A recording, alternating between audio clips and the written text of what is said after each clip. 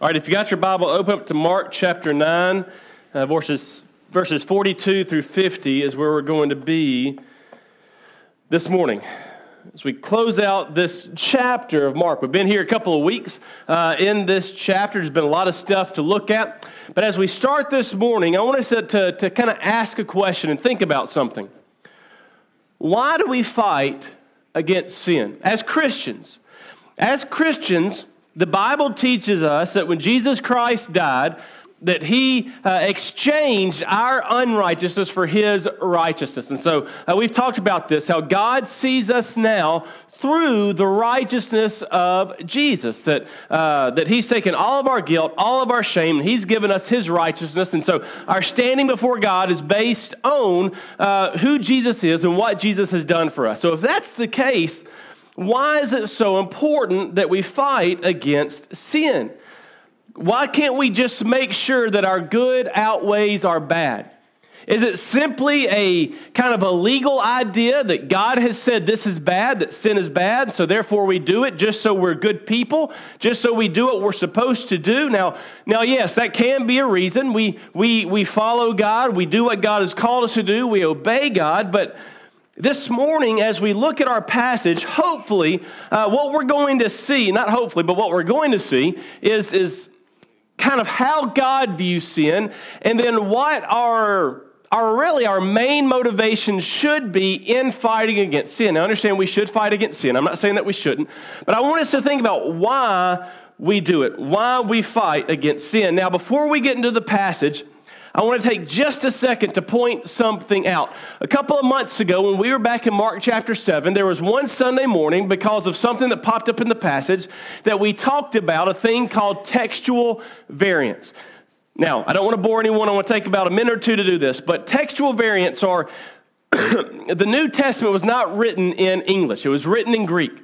And so there are more copies of the Greek New Testament, or parts of it at least, than any other work of antiquity or ancient work throughout history. There are thousands upon thousands upon thousands of Greek copies of the New Testament. Now, when the scribes and when the people would write down the copies so that they could be passed along, remember they didn't have the printing press at this point, they would write them down with just ink and quill by candlelight. And so every so often there would be maybe a misspelled word, maybe they skipped over a word. And so what happens is when they get all of these different parts of the Greek New Testament together and they put them together and they're trying to figure out what everything says so that we have our copy of the Bible, sometimes there are variants, there are variations. So a word might be misspelled, or maybe there's 10 copies that say this and 20 copies that say this. And so they've got to figure out which one are we going to go with. Now, let me say this. 99% of the textual variants that we see in the Bible are completely inconsequential. It's a misspelled word. It's a word that's maybe misplaced. It's a phrase that's worded differently in one copy than the other. So there is nothing in these textual variants that impacts the validity of the Bible. And in fact, that 1% that's a little bit more consequential or that impacts it in a meaningful way, it never impacts a passage that it has anything to do with the core doctrines of Christianity. Nothing about salvation, nothing about grace. In fact, one of the biggest ones we'll see once we get to the end of the book of Mark in the next 5 or 10 years, however long it takes us to get there. And so, but most of them, 99% of them, do not impact it in any way. Now, sometimes when you're reading through your Bible, you'll see a little note that says, older manuscripts say this, or some manuscripts have it written this way, whatever the verse may be. The reason is because as they gathered all these together, there were some that they have that were written as early as, I think it's within 60 to 70 years, or copies within 60 to 70 years from when the originals were written. And then some that they have are maybe a couple hundred years or a few hundred years, up to 1,000 years after the originals were written. And so there are some copies of the Bible that are written with some of the I don't want to say newer copies of the Greek, but some that are definitely written with the older. So the King James Bible was written in the 1600s. And so since then, through archaeological evidence and digs and things like that, they have found older copies. And so as they line these up, once again, same thing, textual variants, nothing major, nothing important. But some newer versions, I use the ESV. The ESV decided, you know what, we're going to go back and we're going to take the oldest copies in the Greek, and that's what we're going to use. And the only reason I point this out is because as we read this passage, if you have a King James Bible, verse 44 and 46 do not show up in some of the newer translations. Now, verse 44 and verse 46 say the exact same thing as verse 48, which says, where the worm does not die and the fire is not quenched. And so it does not impact the meaning of the passage at all. I just wanted to make sure that we are all on the same page, that as I read this, that you don't think that, hey, Cam's just missing verses here and there. I wanted you to understand once again why that is the case. So, let's read Matthew chapter 9, verses 42 through 50. We'll pray, and then we're going to make our way through the passage. Jesus says, whoever causes one of these little ones who believe in me to sin, it would be better for him if a great millstone were hung around his neck and he were thrown into the sea. And if your hand causes you to sin, cut it off. It is better for you to enter life crippled than with two hands to go to hell, to unquenchable fire. And if your foot causes you to sin, cut it off. It is better for you to enter life lame than with 2 feet to be thrown into hell. And if your eye causes you to sin, tear it out. It is better for you to enter the kingdom of God with 1 eye than with 2 eyes to be thrown into hell, where the worm does not die and the fire is not quenched. For everyone will be salted with fire. Salt is good, but if the salt has lost its saltiness, how will you make it salty again? Have salt in yourselves and be at peace with one another. Let's pray.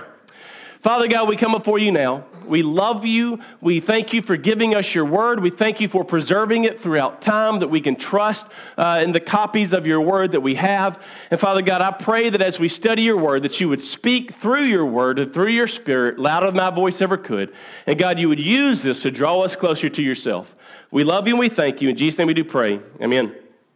All right, first thing that I want us to see in verse 42 is that the price of leading believers into sin is great. Verse 42 says, whoever causes one of these little ones to sin, or one of these little ones who believe in me to sin, it would be better for him if a great millstone were hung around his neck and he were thrown into the sea. Now, as we look at this passage, I want us to understand something. If you back up to verse 33, it kind of started this story where Jesus and the disciples are walking and the disciples are arguing about who is the greatest and who's the most important disciple and who's the closest to Jesus. And when Jesus kind of sets up his kingdom, who's going to be the greatest and who's going to have the highest position of authority and power, everything else. And Jesus says to them, he takes a child into his arm in verse 37, and he says, whoever receives one such child in my name receives me, and whoever receives me receives not me, but the one who sent me. And so in that, we talked about, as he brings this child, the idea that he is presenting to them is that the child is representative of those who are weak, or those who are outcasts, or those who have nothing to offer. Because in this time, those who pursued power, they would have overlooked children, because children were second, third, fourth class citizens. They had no rights. They had no value as they were when it came to society. So Jesus is saying that if you want to be a leader, that one of the things that you have to do is even value those who are outcasts, or those who society has deemed invaluable. Now, the next passage, or the next verse, says that John asked a question. And so kind of what we have here, like if we're sitting here and we're watching this unfold before us, Jesus and his disciples are sitting around. Jesus throws out verse 37 where he talks about the child. And then basically John interrupts him. John interrupts him to say, hey, we saw this guy doing this thing. We told him to stop because he wasn't following us. We looked at that last week. And so then Jesus picks back up in verse 42, kind of carrying on the same idea. So we see the verse 38. He says, whoever receives a such child in my name receives me. Whoever receives me receives not me, but the one who sent me. Then in verse 42, he's kind of carrying on the same thought. He says, whoever causes one of these little ones who believe in me to sin, it'd be better for a great millstone to be hung around his neck and thrown into the sea. And so kind of carrying on the same idea, getting back on to track after John has kind of thrown out this question, kind of interrupted him. Jesus is, as we look at the idea of little ones, he's not just talking about children, but if we tie this back into verse 37, he's talking about those who believe in him. He's talking about believers who are, yes, young in their faith, young in their age, and believers who are weak, believers who are seen as small. And so as Jesus is talking about this, he's not just talking about people leading kids into sin. He's talking about those who lead believers who are young or weak in their faith into sin, leading them away from God and leading them into a lifestyle or to the activity of turning their back on God and trying to find life, happiness, pursuit, peace, joy, satisfaction in something less than Jesus. And so he says, anyone who leads someone one of these young ones who believes in me to sin. So he's kind of laying out this idea that as Christians, we have an expectation. We do lead, we do have impact, we do have influence, but as Christians, we are not to lead and to encourage each other to sin. So we're asking kind of the question of why do we fight against sin? One of the things that Jesus says here is we don't lead other people to sin. In fact, what the Bible teaches us is we have a responsibility to each other to encourage one another to walk in righteousness, to encourage one another to do what is right. All right, Terry, my verses are going to be backwards on the screen. Can you hop over to the ones that says 1 Corinthians 8, 7 through 13? 1 Corinthians 8, 7 through 13 says this. However, not all possess this knowledge. So what Paul is writing about here is he's talking about Christians who are weak in their faith, who still believe in the existence of idols as real gods and not just statues. He says, not all possess this knowledge, but some through former association eat food as really offered to an idol, and their conscience being weak is defiled. Food will not commit us to God. We are no worse off if we do not eat, and no better off if we do. So the idea here is there was food that was offered to idols that was then sold in the marketplace at a cheap value. And Paul is talking to the believers because some believers said, you know what? This was offered up to an idol, so therefore it is tainted spiritually. There's some kind of evil with it. We should not eat it. Some said, hey, here's some meat. It's been offered up to an idol. That means it's cheaper. We get cheap meat, and idols aren't real, so it doesn't really matter. He continues on in verse 9. He says, but take care that this right of yours does not somehow become a stumbling block to the weak. For if anyone sees you who have knowledge eating in an idol's temple, will he not be encouraged if his conscience is weak to eat food offered to idols? And so by your knowledge, this weak person has destroyed the brother for whom Christ died. Thus, sinning against your brother and wounding their conscience when it is weak, you sin against Christ. Therefore, if food makes my brother stumble, I will never eat meat, lest I make my brother stumble. So Paul says, if you have a brother in Christ and they see you eating this quote-unquote tainted meat, and they're weak enough in their faith that they see that, and it causes them to somehow think that is a real idol, and somehow it impacts their view of Jesus, and it impacts their view of idolatry, and they sin against their conscience by eating something that they believe is wrong. Paul says that you share some responsibility in that, and Paul goes so far to say that if it causes another brother to stumble, I won't eat meat ever again. That there's a responsibility that Paul is taking upon himself to say, I want to encourage, I want to challenge, I want to build up my brothers and sisters in Christ, that if it means that if it's going to help someone not sin, or if it's going to keep me from being a stumbling block to someone or leading someone to sin, then I'll give up a right that I have in order to love someone else, in order to serve someone else, in order to seek what is best for another believer. And so that is completely in opposition to what Jesus is talking about here. So what we are supposed to do is to look out for one another, to encourage one another, to even lay aside our rights if it means that we can encourage another brother or sister in Christ. And so when Jesus talks about leading someone to sin, this is what I believe that he's talking about. In 2 Timothy chapter 3, verses 2 through 6, it says this.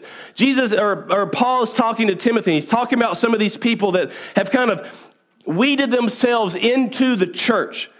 He talks about the impact and influence they have. It says this: for people will be lovers of self, lovers of money, proud, arrogant, abusive, disobedient to their parents, ungrateful, unholy, heartless, unappeasable, slanderous, without self-control, brutal, not loving good, treacherous, reckless, swollen with conceit, lovers of pleasure rather than lovers of God.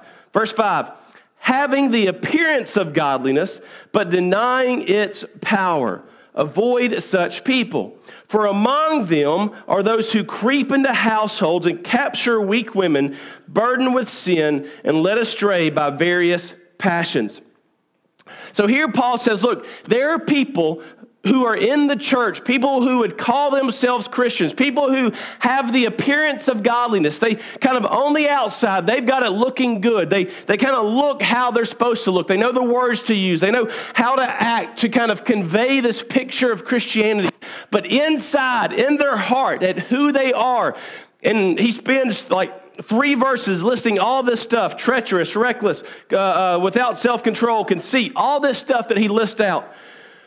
And he says ultimately where it leads to is them kind of, how does he word it? He says, who creep into households and capture weak women, burdened with sins and led astray by various passions. Basically, they kind of worm their way into the church so that they can then have a negative impact with these women and lead them into sin. So when Jesus is talking about causing a little one to sin or causing one who is weak or young in their faith to sin, this is kind of the idea that he's talking about. I don't think that he's necessarily saying, hey, if you somehow accidentally or negatively accidentally impact your brother or sister with Christ, that this is kind of the fate that is waiting for you. I think what he's saying is, if your purpose is to lead believers in Christ away from Christ and into sin, away from righteousness and into sin and unrighteousness, that there is a penalty, excuse me, there is a steep penalty waiting for you. And so that penalty that he mentions, it says it would be better for him if a great millstone were hung around his neck and he were thrown into the sea.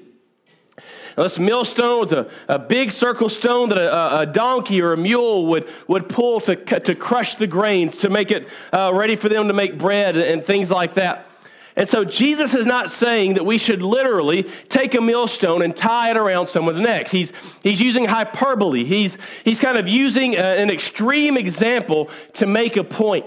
And the point is this: that if you lead other people into sin which God has called wicked, sin which God has called unrighteous, sin which God has said this is opposite of who I am, and you are leading people into that, understand the penalty that you are storing up for yourself is incredibly great. The suffering that would come with tying a millstone around someone's neck and throwing them into sea and making them sink down, and that suffering of dying in that manner doesn't even compare. He says it would be far better. It doesn't even compare to the punishment that is coming your way when the time of judgment comes. There's a penalty, a great price for taking those who believe in Jesus and trying to steer them away from Christ, away from obedience to Him, and steer them into sin. Next, as Jesus continues on, we see that we must be serious in our fight with sin.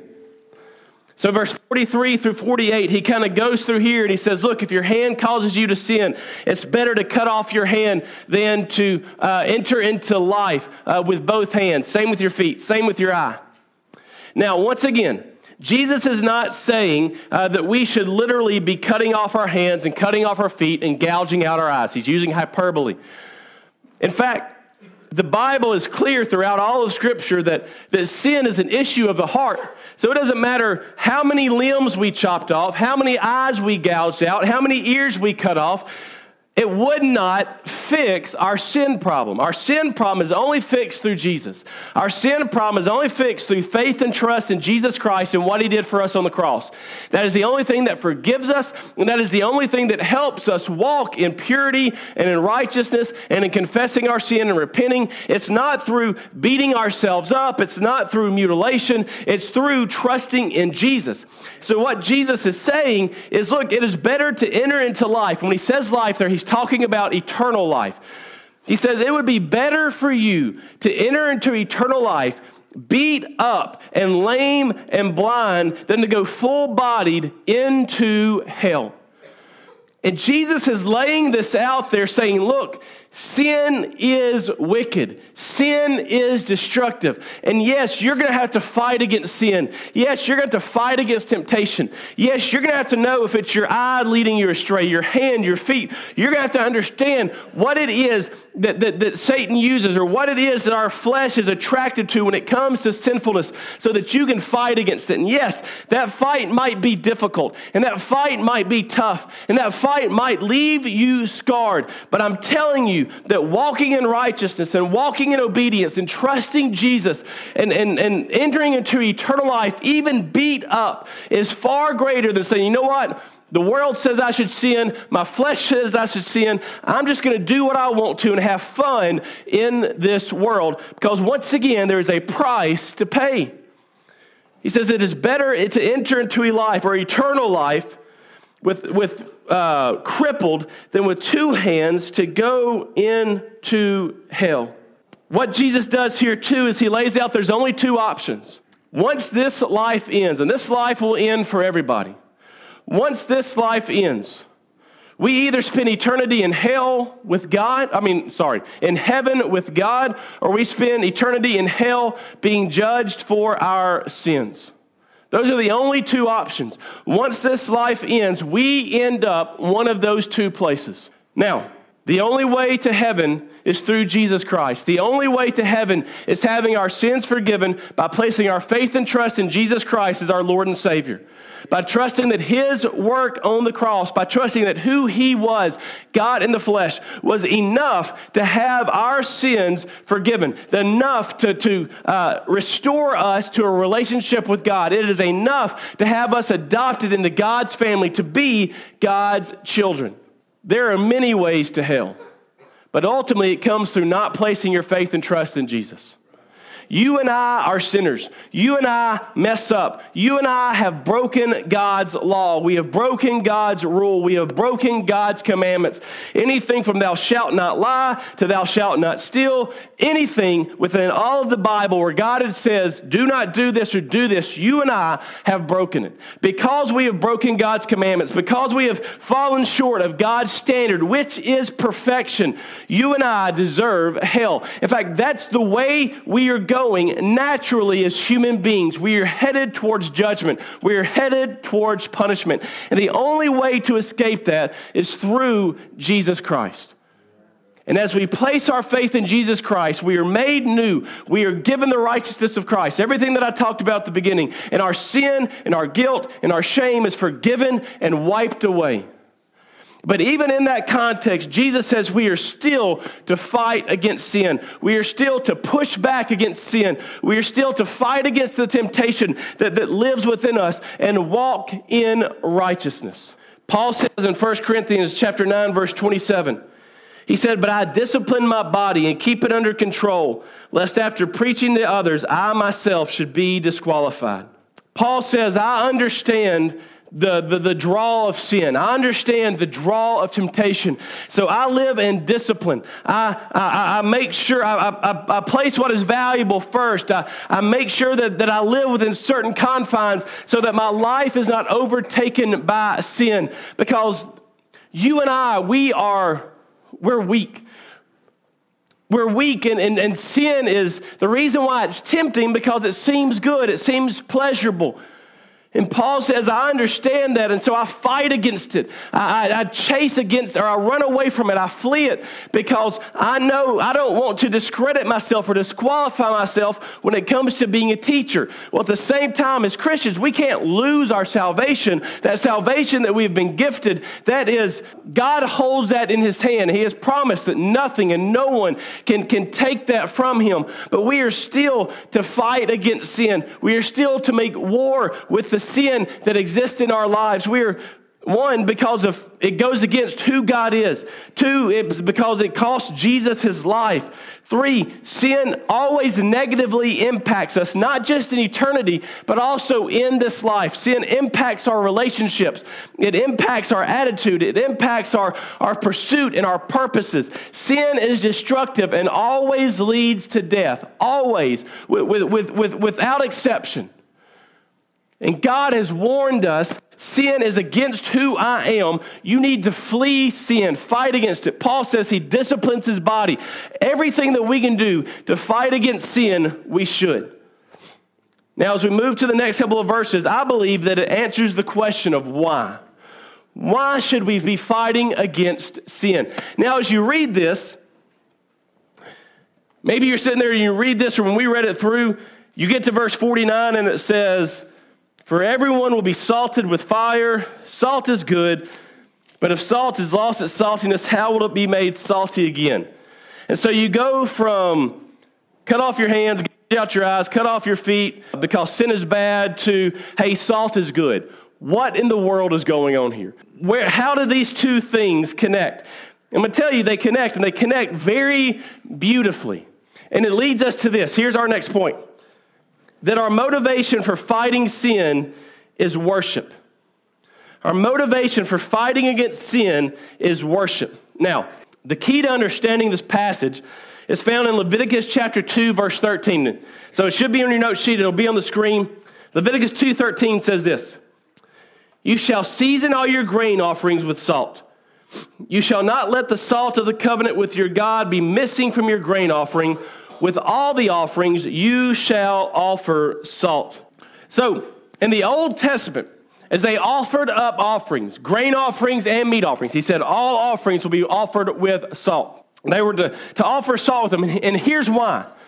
They did not have refrigerators, they did not have freezers, they did not have a cooling way to store their food. So, to keep their meat from rotting, to keep their meat to stay pure, they would pack it with salt. That salt would kind of have two purposes. It had a purification purpose, that it would keep it from spoiling, and it had a preservative purpose, that it would let it stay much longer. And so they were to offer up what they call a covenant of salt. The salt would be packed with the offering.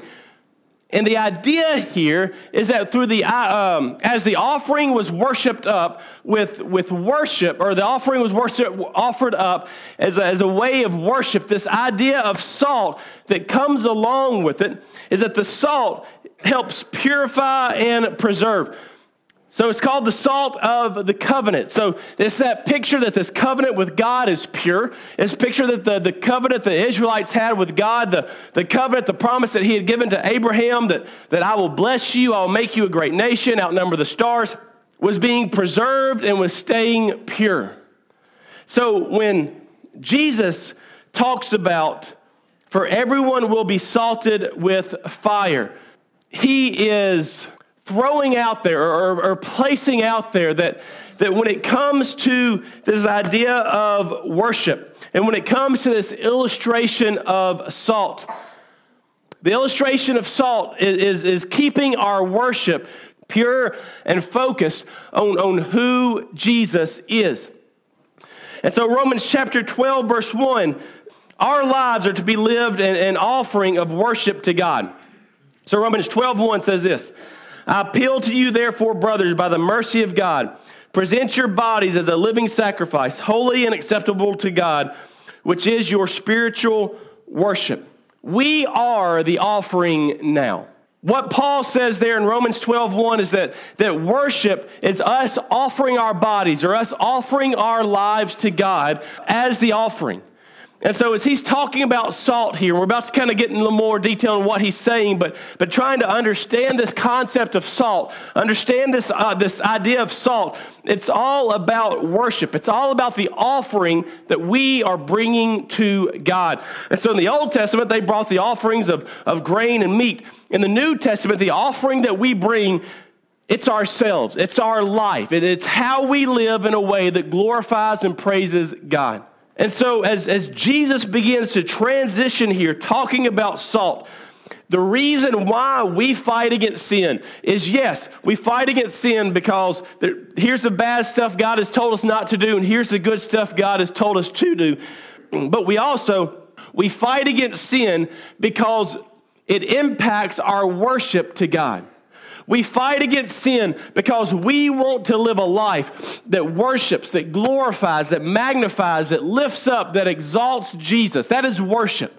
And so if we are engaging in sin, if we don't see sin as very important, if we're not fighting against the sin in our life, if we're not repenting against the sin in our life, and we just say, hey, it's not a big deal. It's just a little white sin. It's not nothing major. I'm not hurting anybody. My good outweighs my bad. Whatever we say to try to justify our sin, if that's what we're doing, then it impacts our worship to God. We're not being salted. We're not being preserved. We're not being purified. Instead, we are robbing God of his worship. We're robbing God of a life that should be glorifying and magnifying and pointing others to Jesus.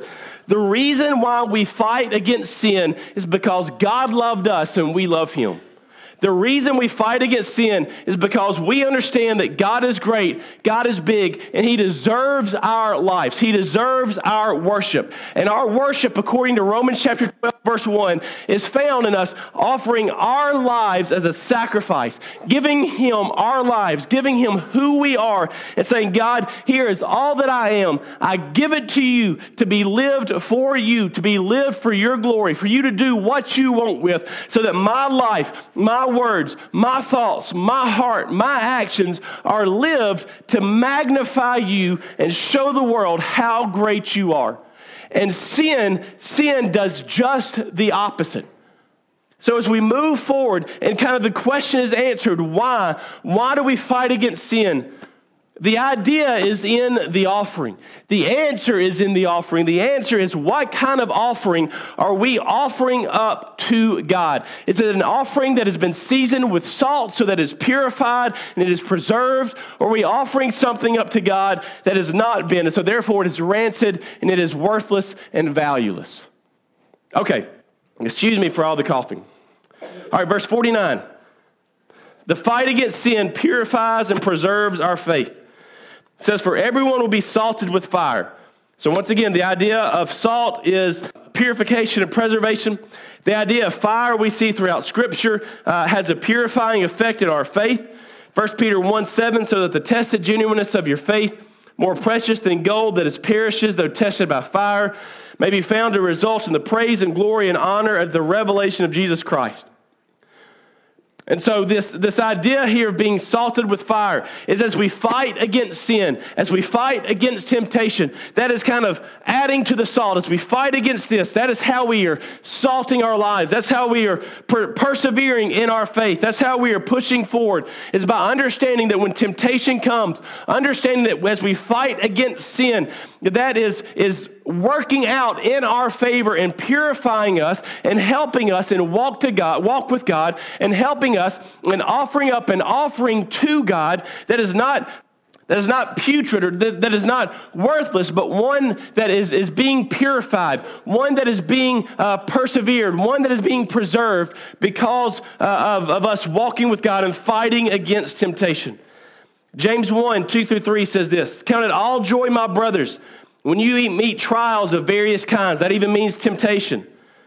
For you know that the testing of your faith produces steadfastness. If we want to be steadfast in our faith, if we want to keep pushing forward in our faith, if we want to be consistent in our faith, we have to fight against sin. As we are salted with fire, as we fight against sin, as we deal with temptation, as we fight against it, as we repent when we fall short, and we keep pushing forward, it helps us grow and mature in our faith, not so we can say, hey, I'm such a strong Christian, but so that we are offering up a life to God that glorifies Him and magnifies Him. Verse 50. The fight against sin makes us effective and useful. It says, salt is good, but if the salt has lost its saltiness, how will you make it salty again? Have salt with yourself and be at peace with one another. So salt is good. This whole idea of purification, preservation, good thing. How is the salt made unsalty? Now, most of the salt in this area came from the Dead Sea. The Dead Sea has so much salt in it, you can just sit in it and float. It's almost impossible to go underwater, and definitely to stay underwater because of all the minerals that are in the Dead Sea. So as they would gather the salt out of the Dead Sea, sometimes there were impurities in that salt. The impurities in that salt gave it a bad taste. It made it where you could not use it. You could not use it to season your food. You could not use it to keep your meats. It was worthless. It had zero value. You couldn't even throw it into your yard or into your crops because it would kill all of the plants or anything that was growing. It had to be thrown out into the streets to be trampled on and to be worn down into the dirt. In fact, Luke chapter 14 says this, verses 34 through 35. Salt is good, but if salt has lost its taste, how shall its saltiness be restored? It is of no use either for the soil or for the manure pile. It is thrown away. He who has ears to hear, let him hear. This idea of saltiness is not about salvation. It's about effectiveness. It's about our worship. It's about our usefulness to God in His kingdom. Salt is good, but if it loses its saltiness, if sin has come in and we engage in sin and we make excuses for our sin and we just embrace our sin and we're not fighting against sin and we're not repenting of our sin, then that sin is the impurity in the salt that makes the salt worthless, that robs the salt of its value. If we are engaging in sin, if we just look at our sin and say, I'm not hurting anybody, no one else has to know about this, I can do this and it doesn't matter, I've already been forgiven, so why can't I do this? If that's how we view sin, then what Jesus is saying here with this idea of salt losing its saltiness, not that you lose your salvation, but that you lose your effectiveness. You lose the impact that you can have on the world. You lose your impact that you can have on other people. You lose your impact in being the offering that is used to worship God. As a Christian, our purpose is to glorify God and to push other people or encourage other people towards Jesus Christ and the gospel. What he is saying here is if you're living a life where you're not fighting against sin and you're just jumping headlong into sin, you're not repenting, you're not fighting against temptation, then what you're doing is you're throwing away your purpose as a believer. You're throwing away your worship. You're throwing away the idea that you are an offering made to God to exalt Him, to lift Him up, and your lifestyle, your actions, your thoughts, your words are doing just the opposite. You're throwing away the opportunity that you have to have impact on other people, to impact their eternity and to impact their relationship with God. He's not talking about losing your salvation. He's talking about the influence and the impact that we have in the lives of others and the effectiveness we have in the kingdom of God and to worship God. I can tell you, I don't know if there's anything sadder than for a Christian to be sat on the bench of worship and impact, worship and missions, worship and evangelism, simply because they would rather have their sin than have the God who loved them and have their Son die for them. And that's what Jesus is talking about. Salvation is salvation. You can't lose that. But as believers, as a believer, if you can engage in sin without any conviction, and you can engage in sin, and you can just jump headlong into it, you need to examine your heart. Because it means one of two things. It means, one, your faith is not real. That's what Paul told the church of Colossians, I believe. He says, examine your faith. Make sure that it's real. Make sure that you are of the faith. Or it means that you have so hardened your heart towards God that you have no effectiveness in the kingdom. Which for a Christian might be one of the worst things to say about one. And then Jesus closes out with this. He says, have salt in yourself. So be fighting against sin. And be at peace with one another. Now, why does he close out this section by saying, be at peace with one another? Where do we say this conversation started? Back in verse 33. What's happening in verse 33? The disciples are fighting and arguing about who is the greatest.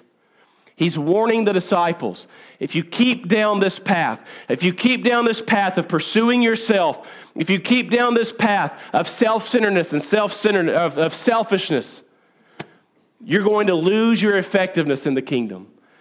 Be at peace with one another. Love each other. Forgive one another. Quit fighting. Quit arguing. Quit being bitter towards one another. Quit seeing who is the best and who is the greatest. Instead, love each other and live at peace with one another. The reason why John interrupts that question, or with that question, remember last week we talked about the kingdom, the idea of God's kingdom expanding, the idea of having a direction and seeing the kingdom of God expanded through the lives of other people being changed. This all works together with Jesus letting the disciples know, look, quit fighting amongst yourself. Quit arguing about who is the greatest. Understand that you are here for the kingdom. Fight against this sin, because if it does not, then you lose your effectiveness in the expansion of this kingdom. And you lose your effectiveness in the worship of the God who loves you more than anyone else. Sin is fought against, not simply because it's a list of rights and wrongs and do's and don'ts. Sin is fought against because as God's children, we are made to worship Him. We have been saved and given the opportunity to worship Him. We have been saved and given the opportunity to be used by Him to expand His kingdom. Yet if we choose sin as believers over Him and we harden our hearts, then everything that God has called us to do, we completely lose our effectiveness at, and we're pushed to the side. Luke says, useful for nothing to be thrown out into the road and trampled on. As believers, let us fight against sin, not just so we're seen as good people, but so that our lives are lived to the glory of God and the expansion of His kingdom.